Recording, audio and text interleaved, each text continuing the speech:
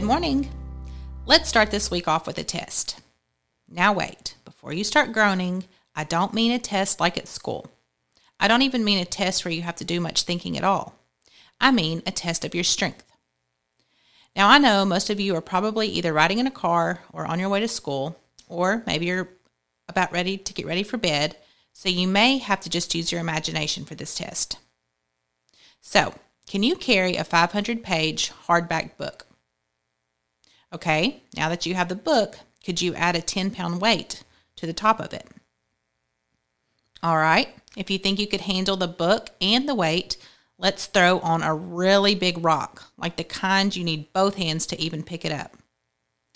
Now, if you're being honest with yourself, I think most of you would be tapped out by now. But for the fun of it, for anyone who thinks they could handle all of that, let's throw on a flat screen TV on top of it. The truth is, even if you could handle the actual weight of all those things stacked up on top of each other, all of those items don't really fit well together, and the pile would probably be too awkward to carry all at once. Plus, the flat screen TV has a lot of value, so now you have the added pressure of wanting to make sure you don't let it fall and break.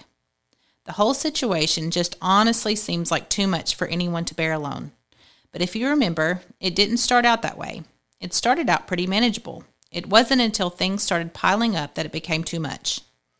This week, we're going to be talking about the difference between the loads we are called by God to carry and the burdens that this life throws at us that we are oftentimes too much for us to carry alone.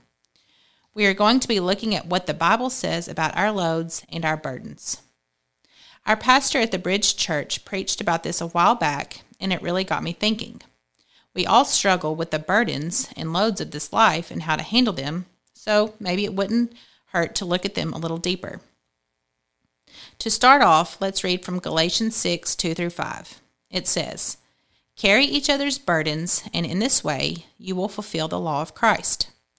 If anyone thinks he is something when he is nothing, he deceives himself. Each one should test his own actions. Then he can take pride in himself without comparing himself to somebody else, for each one should carry his own load." Now, if you didn't catch it, I would like to point out that the beginning of these verses says, "Carry each other's burdens," and then at the end of these verses, it says, "For each one must carry his own load." This sounds so confusing, doesn't it? But if you study it a little more, it's not confusing at all because the words load and burden actually mean two different things. A load refers to something that you are very much able to carry. It does not necessarily mean that the load is easy to carry, but it's possible for you to carry and carry well.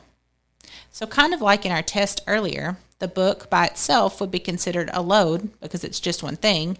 It's not awkward to handle, it doesn't weigh all that much, and you really don't need any outside help to carry the book around.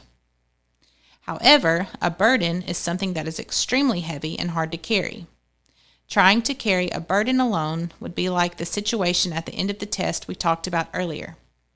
It would be like trying to carry objects that are way too heavy in weight, way too awkward in size, all while trying not to let them fall and break what is valuable. The whole situation is just too much to handle, and that would be a good example of a burden. So as you can see from these verses, the Bible has something to say about the loads we carry and the burdens placed on us, and that is what we are going to dig further as we go throughout this week. So before we really get into this topic this week, discuss as a family what you think would be good examples of loads each of you have to carry in your life and what situations you would consider more of a burden rather than a load.